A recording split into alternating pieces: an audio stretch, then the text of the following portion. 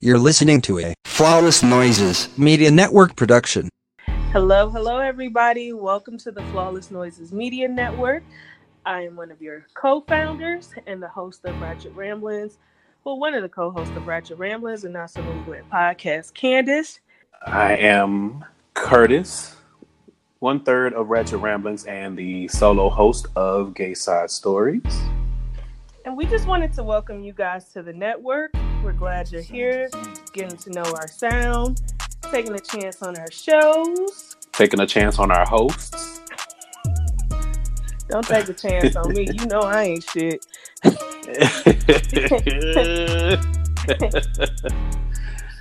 But yeah, we're glad that you guys are here, that you found us. Hopefully you knew about us before and you're here to support. Or if you're new, welcome.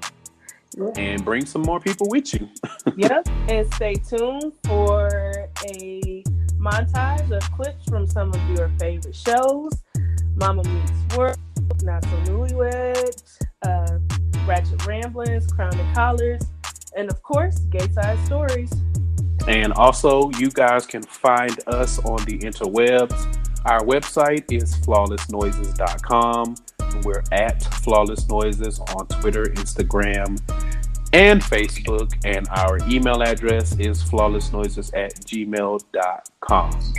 And if you want to give us a little extra support and you want some extra content, then you can subscribe to our Patreon, where depending on what level you'll get exclusive audio content from various hosts. You'll get a weekly wind down, which is basically a whole other podcast from Candace and myself. And there'll be some video content as well. So go to patreon.com/flawlessnoises, sign up, and as Candace has said, get to know our sound. Ratchet Ramblings. I was heading towards Miami Tip and Jessie Woo and her sister Woo No.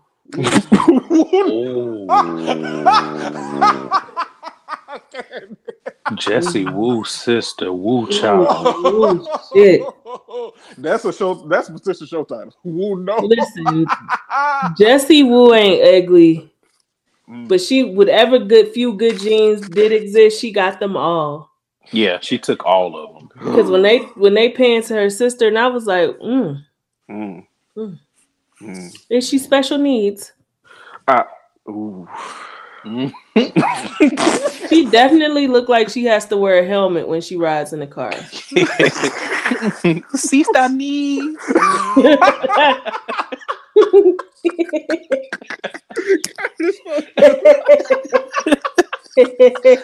Sister needs. You get on my motherfucking nerve. Cause I was picturing the shit soon as you.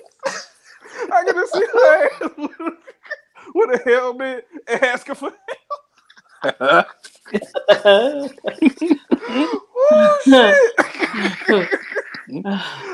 man, I love us for real. Gay Side Stories. So it's interesting that you brought up how you thought or how you assumed your father would react.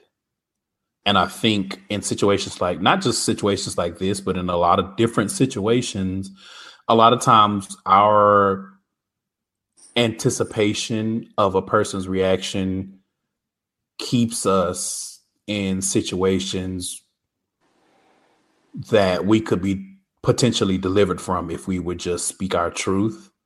Right. And I'm not saying that you did anything wrong. I want to highlight that not only for anybody listening to this to get more in the habit of talking about things versus saying, well, I already know how such and such is going to react. Like, don't let that stop you from speaking your truth. Okay, so what are some best practices when it comes to having sex with a friend? Like, when you're in that situation, what are some things that you feel like people should do? What are some rules? When I hear best practice, I think of like OSHA guidelines. But okay. Well, I mean, depending on what kind of sex y'all having, you might need have OSHA on the horn. Best practice. Okay, so number one is transparency. Like Okay. that has to be there. That has to be the whole idea of like, okay, we're both interested in this, but like talking about like the risk factors and like, like can we make a commitment to be cool no matter what, I think that's important. Other than that, I mean, outside of communication, I can't think of anything else. Like, I mean, just salvage the friendship. I would just never want to fuck up a friendship. Not so newlywed.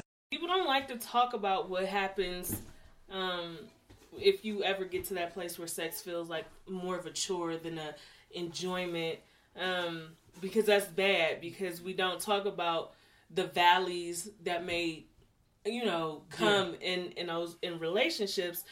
Everybody wants to focus on that. Well, if y'all not having sex 3 times a week, something wrong with the relationship. And it's not always something's wrong with the relationship. It could be something's wrong with the person. And it's not this it's something wrong with how they feel about their partner.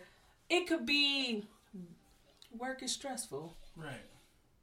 You've been sick. Somebody really close to you has been sick. Finances are bad. In this economy, it's very easy for finances to be bad with the administration that we have for everyday working people. And then when you start putting like minimum, when you start putting like this is the minimum amount of time we have to have sex on it, then that's when it also starts to feel like a chore, because it's like it's not happening naturally. You're not naturally going into the act of sex. Basically telling your partner, listen, this is what we're doing this week, and this is how many times we got to do it this week. I mean, it kind of sounds like a job more than sex to me when you start putting numbers to it and how many times you got to do it. And absolutely, it gets weird. And so I found this really amazing article. Mike and I both read it, and it's called "When Sex Becomes a Chore and How to Change Things Around," and it was written by Maya Melamed, and her website is psiloveyou.xyz, and I'll put the link to the article in the showrunner. But this article really broke down what happens and how it can happen. Mama Meets World. In the District of Columbia, where Black girls represent 73% of girls enrolled in school, but 94% of all girls suspended, they're an astounding 17.8 times more likely to be suspended than white girls. Overall, girls of color are more than 5 times more likely than white girls to be suspended in Pennsylvania, Wisconsin, and Illinois. And in 10 additional states, they're 4 to 5 more times to be suspended. Jaden, are you surprised? Very, actually. I'm not surprised, but I am surprised at the same time, because I feel like they look at them in a different way. Mm-hmm. So, like, if they just do this, like, slightest thing, then they'll just get in trouble for it. Unlike white girls, they don't look at them like they're gonna be bad. Like, they think they have a background of being bad, not being good, and they just think that we're not the smartest people, which I am very offended by, but I understand it because it's just how it's always It's been. a stereotype. Yeah, basically. So the stereotype that Black girls are more likely to be aggressive or meaner. And I mean, if you don't know my daughter, if you don't know her, you would never know. Jaden is a church mouse. So everything that I am, I'm loud, I'm mad aggressive, like I've always spoken my mind. I really think a lot of it is the respect and the boundaries that you set first, right?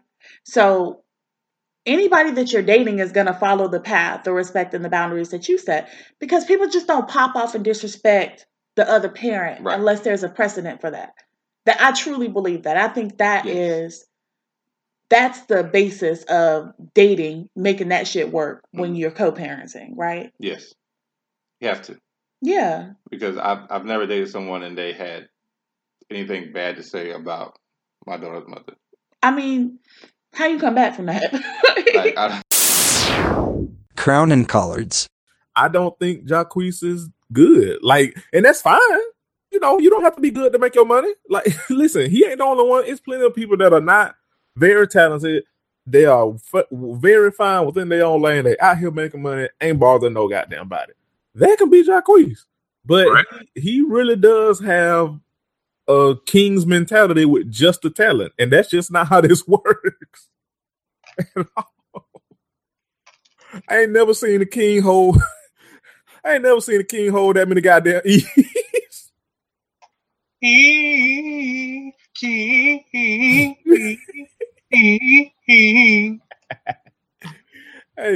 he sound like, you know what Jacquees sound like? He sound like a child that just got a shot for the first time. Oh boy. Like you, like that they do when they get the needle for the first time. Like if you just trap that sound bite, that would be how Jacquees sing. To me. Too far? Okay, cool. Right. Moving right along. Listen, I'm not in the community, so I'm not finna sit here and try to attempt to speak for a community I'm not in. What I will say is, oh, your shirt's ugly as shit, boy. Continue. I will say is, I opened the article and this ad started, and these shirts is ugly as shit. Ooh wee! They all ugly. These shirts you will wear. Wow! Got him. Wow! It be your own friends. It would be your own. This how Malcolm got shot. It be your own friends. But anyway, oh goodness. I'm sorry. I'm so sorry. Continue.